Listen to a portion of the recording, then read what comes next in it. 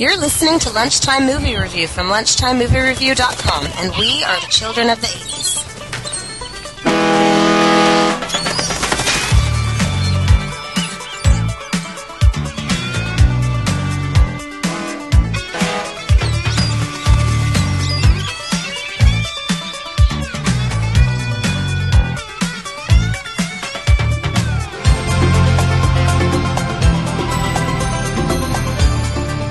Welcome back to Lunchtime Movie Review. We're here for a special movie review, a Valentine's Day special, and also a listener poll winner, Overboard. And as a special treat, at least two of the children of the 80s, the two that have significant others, are bringing their significant others to come in and help us with the Valentine's review. I'm Matt. And I'm Patrick. And this is my wife, Kristen. Hey, Kristen. Nice that you forgot my name almost. Hi. Not even a little bit. And this is my wife, Lacey. Hello. Hi, Lacey. Hi, Matt. Hi, Lacey and Patrick. Hi, Kristen. And now we'll step out and we'll let the girls talk about the movie for a little while.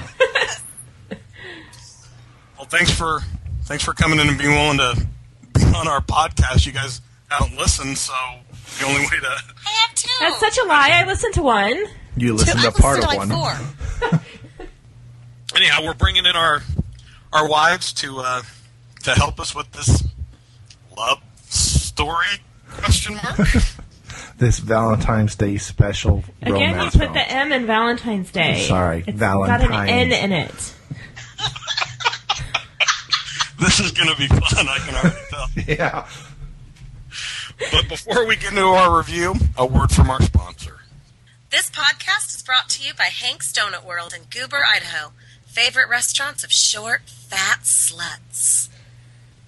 Oh, all right. So, just so our listeners are aware, this is, I guess take two of our review of Overboard. What happened before, Patrick? Well, we had new equipment, and we didn't know how to use it right, apparently. So... That's what she said. Yeah. So, and we wanted our beloveds to sound so well on the recording that we're recording this again. So if we sound a little stale or sound like we've had this argument many times, we have. I think they just love doing it with us so much, and by doing it I mean the podcast. Yeah. That they Obviously it's the podcast. Wanted to do it again. Yes, you're much more giving talkers than Jason and Greg. All right, well, here's the story that's told in Overboard. Somebody call for a carpenter? That's my wife's department. Mrs. Grant Staton III Grant, I'm on the phone! always knew what she wanted, I'm not paying for your mistake. and she always got it. You haven't got a single thing on this earth to do except for your hair. She had power, taste, What is this gelatinous muck? style, Are you going to bring me my lemon or do I have to squeeze it from my hat? and amnesia. Seems a mystery woman was picked up by the Elk Cove garbage town shortly after midnight. Excuse me, miss. Can you tell me your name? Of course I know my name. It's Annie! Joanna is a rich, frigid bitch in a loveless marriage. She embodies the old adage that money doesn't buy happiness because she has a ton of money and everything it'll buy. Jewelry, yachts, and even a talking ape for a butler. All this notwithstanding, she is a miserable shrew. While docked in a little town, she hires a white trash carpenter, Dean Prophet, played by R.J. McReady, to help her build a custom closet in her yacht. Unhappy with the wood use, she stiffs him on the bill and pushes him and his tools overboard and sets sail. Learning that Karma is in fact a bigger bitch than herself, Joanna is herself pitched overboard. She's fished out of the sea by a Portuguese fisherman who mistakes her for a fucka, or a seal. She has complete amnesia. Well, almost complete amnesia because she still remembers how to act like an absolute bitch. Her husband learns that she and her memory are gone and takes to the sea to party like a rock star, leaving his wife. McReady learns that the woman that stiffed him is in town with amnesia. He then plots to make the screwer the screwee by making her his pretend wife and pretend mother to 4 unruly boys, thus exacting revenge and payback for his work on the closet and his ruined tools. Now, let me explain this to all those out there. If you come across a woman with amnesia, don't follow the example of charming Dean Prophet. This is a very serious crime, and not the first one he'll commit, as we will soon see. Anyway, he calls her Annie and makes her his rich, hot, white slave. She cleans, cooks, and takes care of the boys. He creates a backstory of her life explaining that she grew up a short, fat, white trash slut. Is there really any other kind? A good chunk of the film is basically one big montage of Annie performing her motherly duties, thus becoming bonded to the kids and settling into her new role as stay-at-home mom. Seeing her affection for his kids, Dean starts to fall for her, and the two wind up doing the dirty, and Dean adds rape to the list of felonies he's committed on Joanna. There's an old saying that you can't rape the willing, but that's not entirely true when the person is willing based on fraud. This false relationship becomes somewhat genuine as Joanna bonds with Dean and learns that he is a hard-working entrepreneur who's willing to shovel shit and fish guts in order to realize his dream of creating a miniature golf course. With fake wife's help, Dean is able to realize this dream and creates the Wonders of the World miniature golf course. Just as they're about to live happily ever after, with Joanna being a kind, long-suffering superwife and supermom, and Dean as a kind, successful, white trash dad, Joanna's husband comes to retrieve her because Joanna's mother, Mona from Who's the Boss, has been demanding to talk to her. Upon seeing her husband, Annie/Joanna's memory is immediately restored. She realizes who she's been living with and sleeping with, and immediately takes back to the sea and her old life while what she thought was her children call after her. Once back to her old life, she realizes what all uppity white chicks that go slumming eventually realize. Beer is awesome, and poor guys really know how to give it to them. She decides she's in love with her rapist and his spawn and wants to be a wife and a mother in a small town. Meanwhile, Dean and the kids have convinced the Coast Guard to take them to the yacht to retrieve Joanna. Apparently, he assumes she will quickly forgive him and return. And apparently he's right. They jump in the ocean for a needless attempt at a culminating romantic scene. The movie ends with the revelation that all the rich stuff is hers, and Dean's con has led him to the ultimate score, a pile of cash and a hot piece of ass. With all their dreams realized, Joanna realizes the only thing she wants is another kid. How sweet. They live happily ever after. And how do we know this? Because Randy Newman is singing in the background. The moral of our little tale? If a chick is an uppity rich bitch, you can put her in her place by kidnapping her, raping her, and making her a stay-at-home mom. Once she realizes that she loves being a mom and has no aspirations beyond that, she will settle down and become a charming, kind lady. Thanks, Hollywood. The end. That is essentially this romantic tale, Overboard. So when did this this gem of a romantic comedy come out? Overboard was released on December 18th of 1987. It was theoretically one of the big Christmas movies that year. It was released the same day as Batteries Not Included, Eddie Murphy Raw, Leonard Part 6, Moonstruck, and Broadcast News. So out with a lot of films that ultimately went on to win, or nominated for Oscars. Not Leonard Part 6. Leonard Part 6, the Oscar. And it was released the same time as Good Morning Vietnam, Wall Street, and Throw Mama from the Train.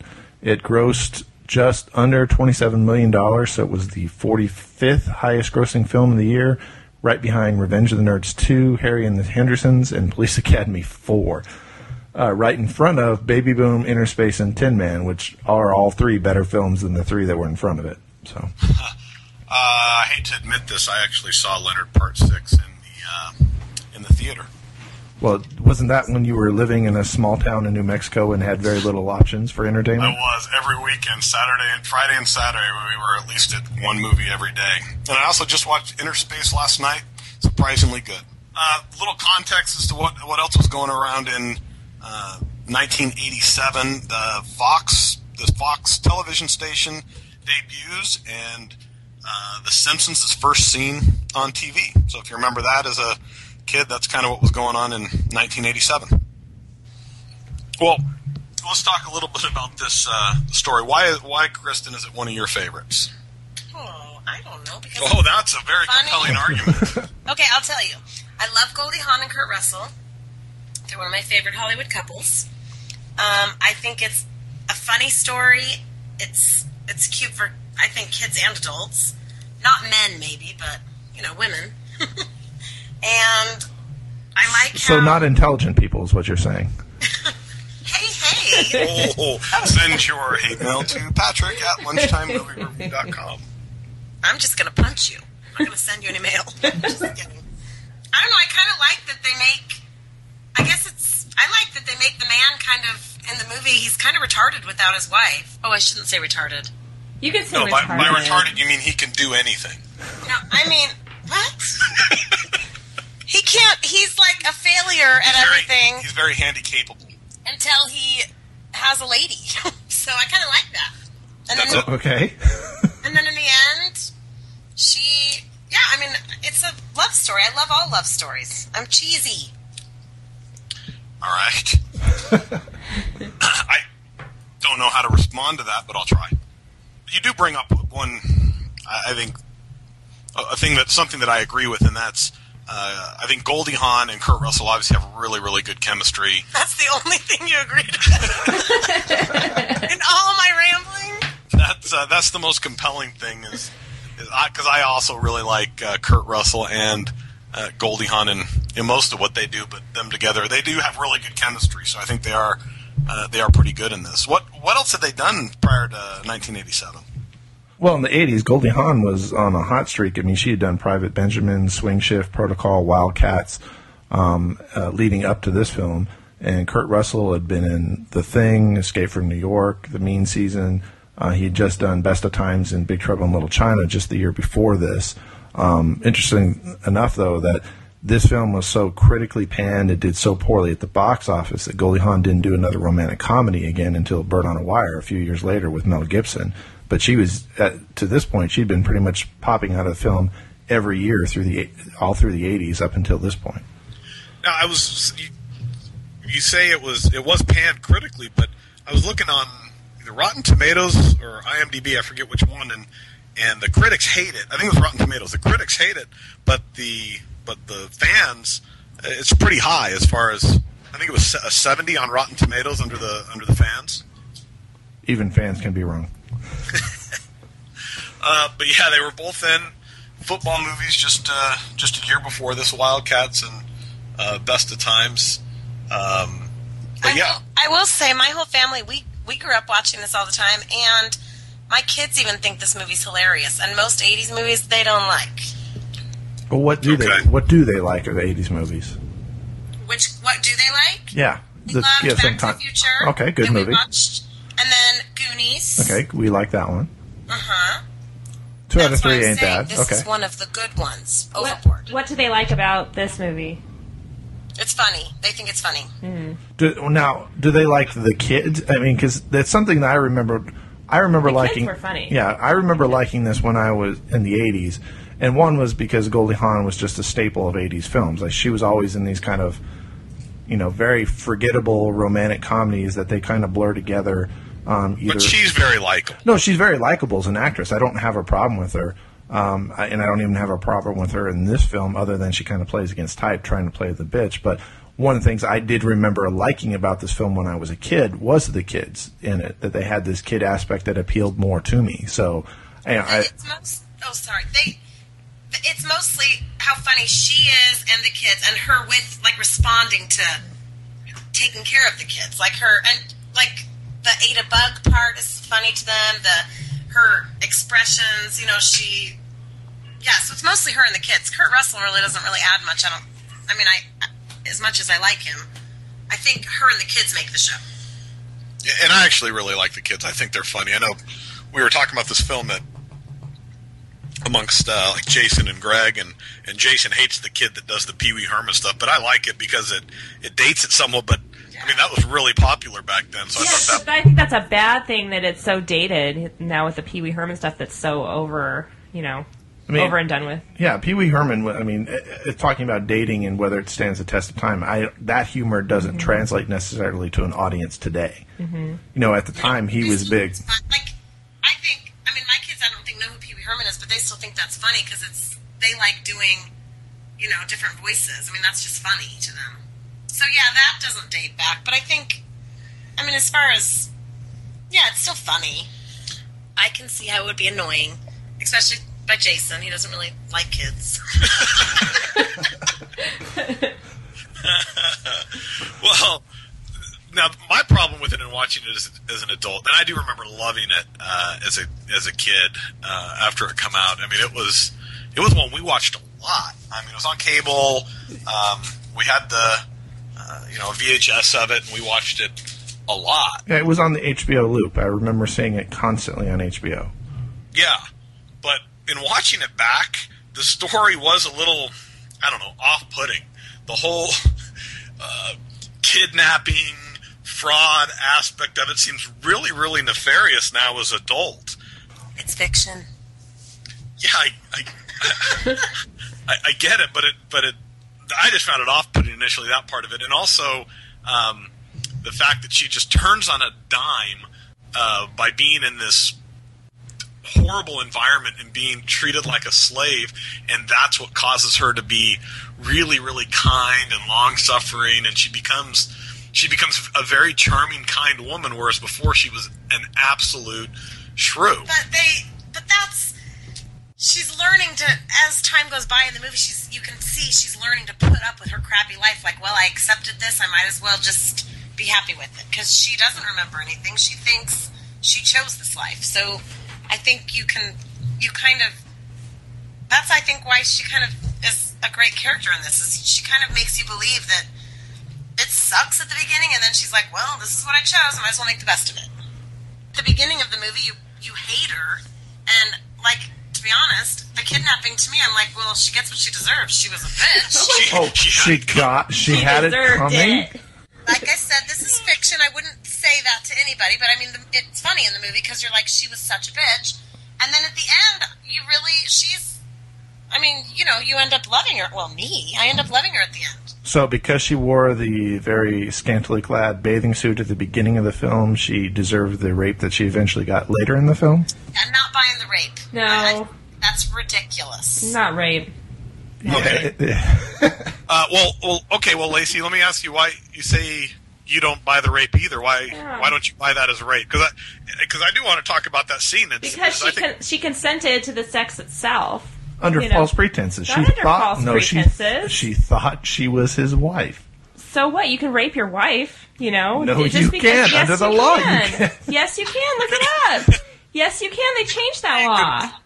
Could we get that in writing, please, Lacey? I think that would...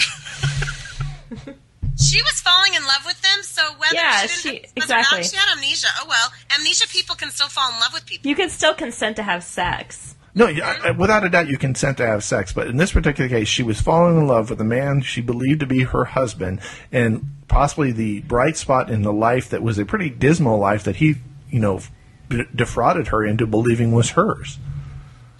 Husband or not, that doesn't matter to me, because you don't have to be married to have sex. She was falling in love with him, so she had sex. Right, but the entire thing was under false pretenses, and it was a fraud that was going on. Did he? I don't remember any time in the movie he said, you have to have sex with me because you're my wife, right? Yeah, she agreed to do it, and regardless of whether they were married or not. Yeah, I agree, Lace. Yeah. Not like he was kind. He kidnapped her, but he never came across like that way of just... sexually in control at all. No. He was a very nice rapist. He was. Jesus Christ. And the fact that he can make two women, or the story can make two women say, "Oh yeah, this isn't rape," tells me how effective he was at doing it. Well, it's interesting because Lacey was doing some research, and that's actually correct. Lacey did some research, and she pulled up an article off www.partialobjects.com. And Lacey, read the last paragraph. The last paragraph of the article? I had it up. A second. It says, even though I'm talking about a film from 25 years ago, I think the question is relevant. The question being whether that scene was a rape scene, because it serves as an example of the kinds of narratives that Gen Xers were exposed to in their teen years and may not have completely sloughed off. See also, this is in parentheses, see also Animal House, 16 Candles, Weird Science, etc. This foundation of pop culture stories and images might help to explain the difficulty feminists have in constructing workable narratives today about nonviolent rape that are accepted by the general public. If sex under false pretenses is only a way to dissemble about rape, and the media a more generation ago treated this gray area as the basis of countless gags and jokes, something the characters who fell prey to it never treated seriously, how do you make the culture consider them serious? That's the last paragraph from that. No. Booyakasha. My point is made. Why? Because some Yahoo on the internet agrees with you and makes your point? I'm sure not. That Yahoo on the internet and Matt. I could go on the internet and say that men are all evil and we should kill them all. Does that make it valid? Yeah. And when you go to that site, I guarantee you those Nazi feminists are also going to say that this was rape. Well, then, I'm sad to admit, I must like rape on movies. I know. I didn't think... I thought it was fine. One of your other favorite romance films was The Accused? We're big fans of rape here. Leaving Las Vegas. Now, would I want that to happen to me? No, because then when I found out, I'd feel guilty, like when Matt would come and pick me up, even though he left me. You know what I mean? Like, either... I would never leave you if you had that much money, babe. Oh, my gosh. Or a cute ass like that. Yeah, but she wasn't giving it up. Still, the whole thing, her husband in the movie was just a jerk, so she might as well have sex with this guy that she's falling in love with. I don't want to belabor the point too much, but to me, that particular scene, more than any other, was just unnecessary, and it was so off-putting that he would even go forward in having sex with her, even though you say, okay, she was falling in love with him, she was willing at the time that they even put that in there. It would have been a much more effective storytelling tool if he doesn't do it, and he doesn't do it because he's cognizant of the fact and he's guilty of the fact that she doesn't know the truth, and he's really guilty of it. And if they would have just done that one thing, it would have made the best movie ever. It would have made him more likable, and it would have made the story a lot more, I guess, palatable. I agree, but both of you know you would have hit that. You know you would have. Oh, yeah. You know you would have. You stand here judging Kurt Russell, and you would have hit that. And you're referring to Matt and Kristen. People even talk like that anymore. Talk like what? We're the children of the 80s, remember? I would have hit that. You totally would have. Anything else about the story? It's so far-fetched. I mean, every step of the way. I know from our previous attempt at recording this, Kristen's got a response already, but the idea that, okay, this is how I'm going to get my money back by, fooling this woman into being my basically white sex slave at home for a period of time. Did you say white sex slave? White sex slave, yes. Why does it matter if she's white? What if she were Mexican? A Mexican sex slave? But anyways, it's so far-fetched that, even now watching it, and I'm not a child anymore, it's like, I like Kurt Russell, but everything he does in this film bothers me. It's like, why would you go around this way of doing it? You're going to lie to this woman, you're going to, eventually he sleeps with her, which I agree with Matt. If that hadn't been taken out of the film, it would have been a much better story, because then there's no sexual element at all. There's an audience that's not going to go, I don't feel comfortable with that. And the fact that he's, just fooling this woman to get what? His 2 days worth of work and his toolbox replaced? She's doing much more than that. Yeah, he uses her toolbox in order to repay his toolbox. Oh my God! No, but he is this. There are a lot of misogyny and misogynistic undertones throughout this film, not just in the rape scene and not just in the fraud scene, but even his backstory. He is so what's the word? He humiliates her and he degrades her in talking about how she was just a dirty slut. She was fat. I mean, he's constantly belittling her and, in a way, belittling women by doing that. I mean, that's really degrading. And so he is a scumbag, albeit a charming one, throughout the film when he does that. There's no need to do that. There's no need to build in this. It just shows how much he hated her. He hated her. That's why I did this. She wasn't very nice which to makes him an asshole. Well, she was an asshole too, so she was an asshole too. I think the whole movie, they paint him as he's kind of it's like he's kind of this white trash loser, and he can't make it on his own anyways. So, yeah, he does this. He hates her. She comes and fixes their life, and then they live happily ever after. So Matt's summary is correct that, all rich women want is to drink beer and be done by a poor white man? That's all I would want if I were rich. Me too, Lacey. I'm right there with you, man. That's all I want now when I'm not rich. No, I'm just kidding. Take another sip of your beer there, baby. That was good. He's really good. Oh, nice. Well, I do want to talk about one other part of the story, and it is related to feminism and kind of what we've been talking about so far, but kind of this idea of a woman really isn't happy unless she's a stay-at-home mom taking care of kids and taking care of a litter of kids. She's got 4, and the only thing she wants is another one. What do you guys think about that? That's too many kids. I'm having trouble with one. So. You had a response to this when we recorded initially, Kristen. Well, I don't think it portrays that, or, looks down on women at all. I think it builds women up in that we're needed, and whether we choose to stay home and be a mom or work. The fact that she was the person that came in and was the one that ended up taking over. Oh, sorry, Matt has to tell me. I'm sorry, is Matt telling you what to say right now? Yeah. That's right. That's very empowering, Kristen. I think I already said that. The point is she ends up coming in. His home is falling apart. His kids are doing terrible in school. His house looks like crap. And she comes in, and by the end of the movie, everyone's better. The kids are polite. Their house is clean. The kids are doing better in school. Dean has this great, new golf course, and it's all really because of the woman. So you think this is actually more empowering than anything else, and she becomes the focal point in life and becomes the catalyst for everything that's successful in this family? Yeah, I think so. So it's really anti-man. It's kind of the cliche 80s, 90s guy is the schlub and the woman's the smart one. Yes. All right. And I like it that way.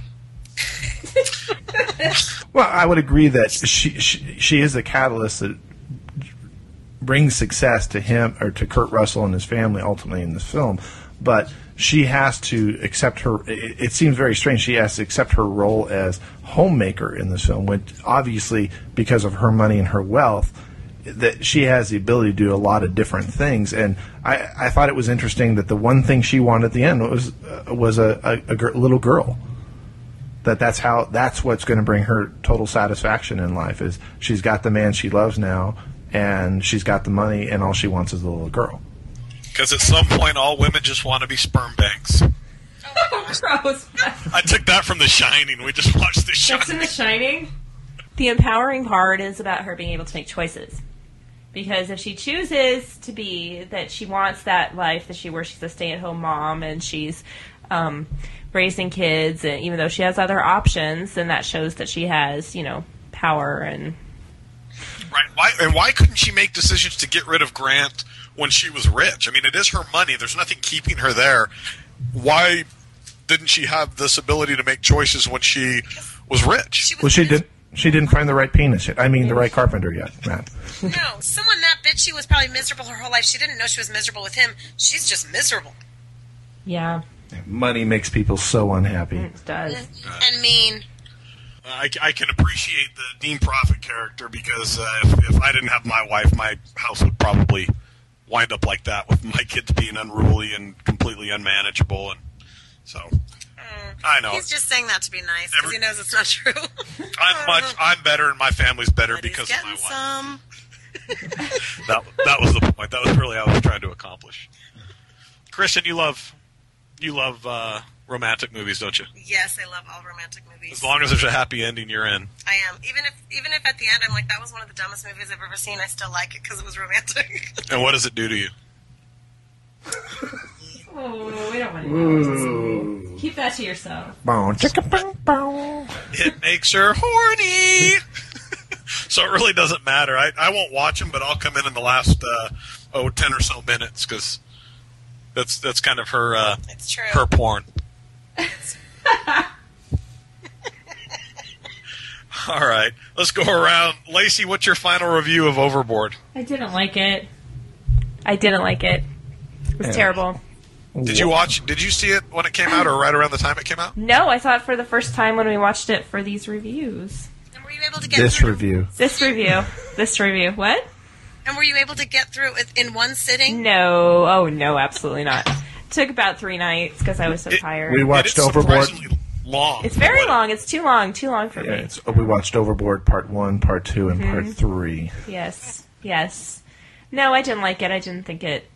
I thought it was cheesy. I thought it was unrealistic. Now, in defense of Overboard, do you generally like romantic comedies? No, I absolutely don't. Is there any romantic comedies you do like?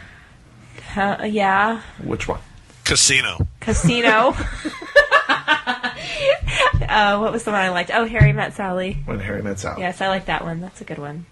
I like that one. Is it because you feel a kinship with Meg Ryan because you also fake orgasms? No, well, that's between me and Patrick. Actually, it's between me. But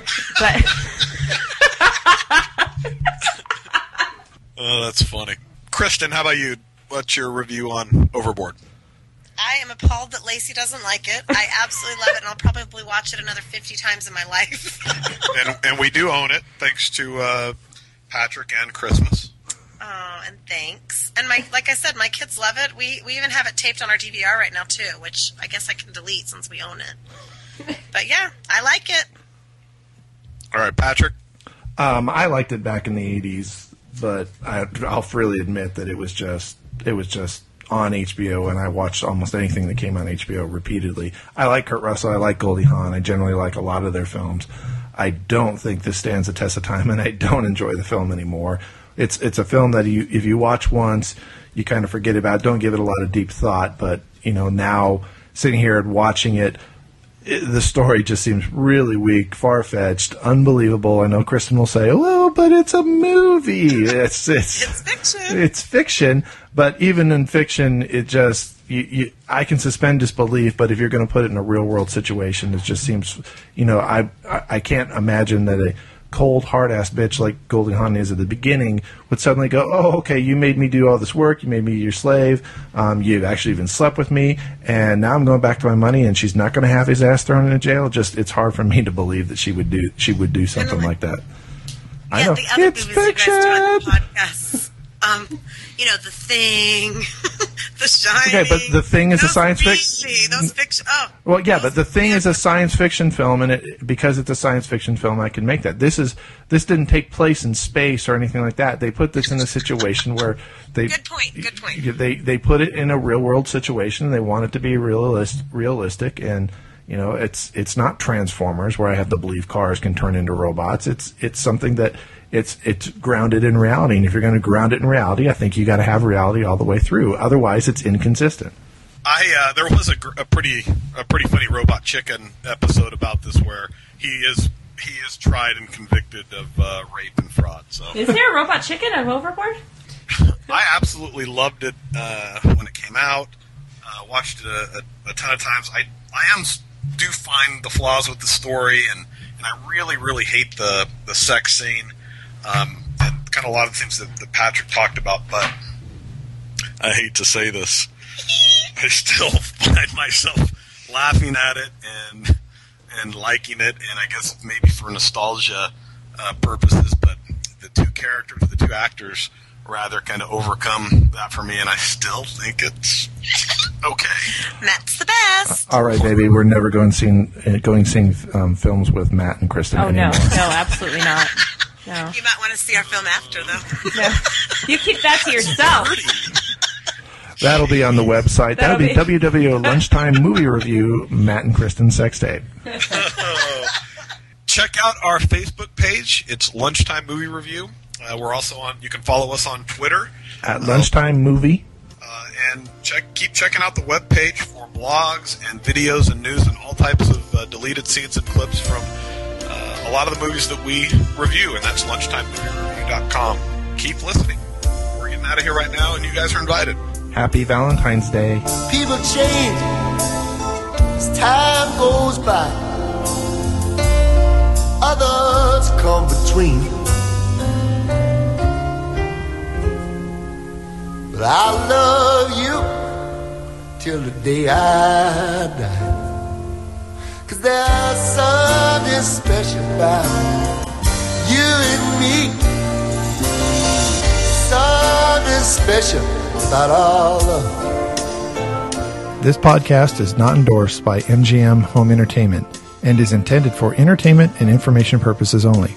Overboard, all names and sounds of Overboard characters, and any other Overboard-related items are registered trademarks and or copyrights of MGM Home Entertainment or their respective trademark and or copyright holders. All original content of this podcast is the intellectual property of Lunchtime Movie Review, Movie House Memories, and Fuzzy Bunny Slippers Entertainment LLC, unless otherwise noted.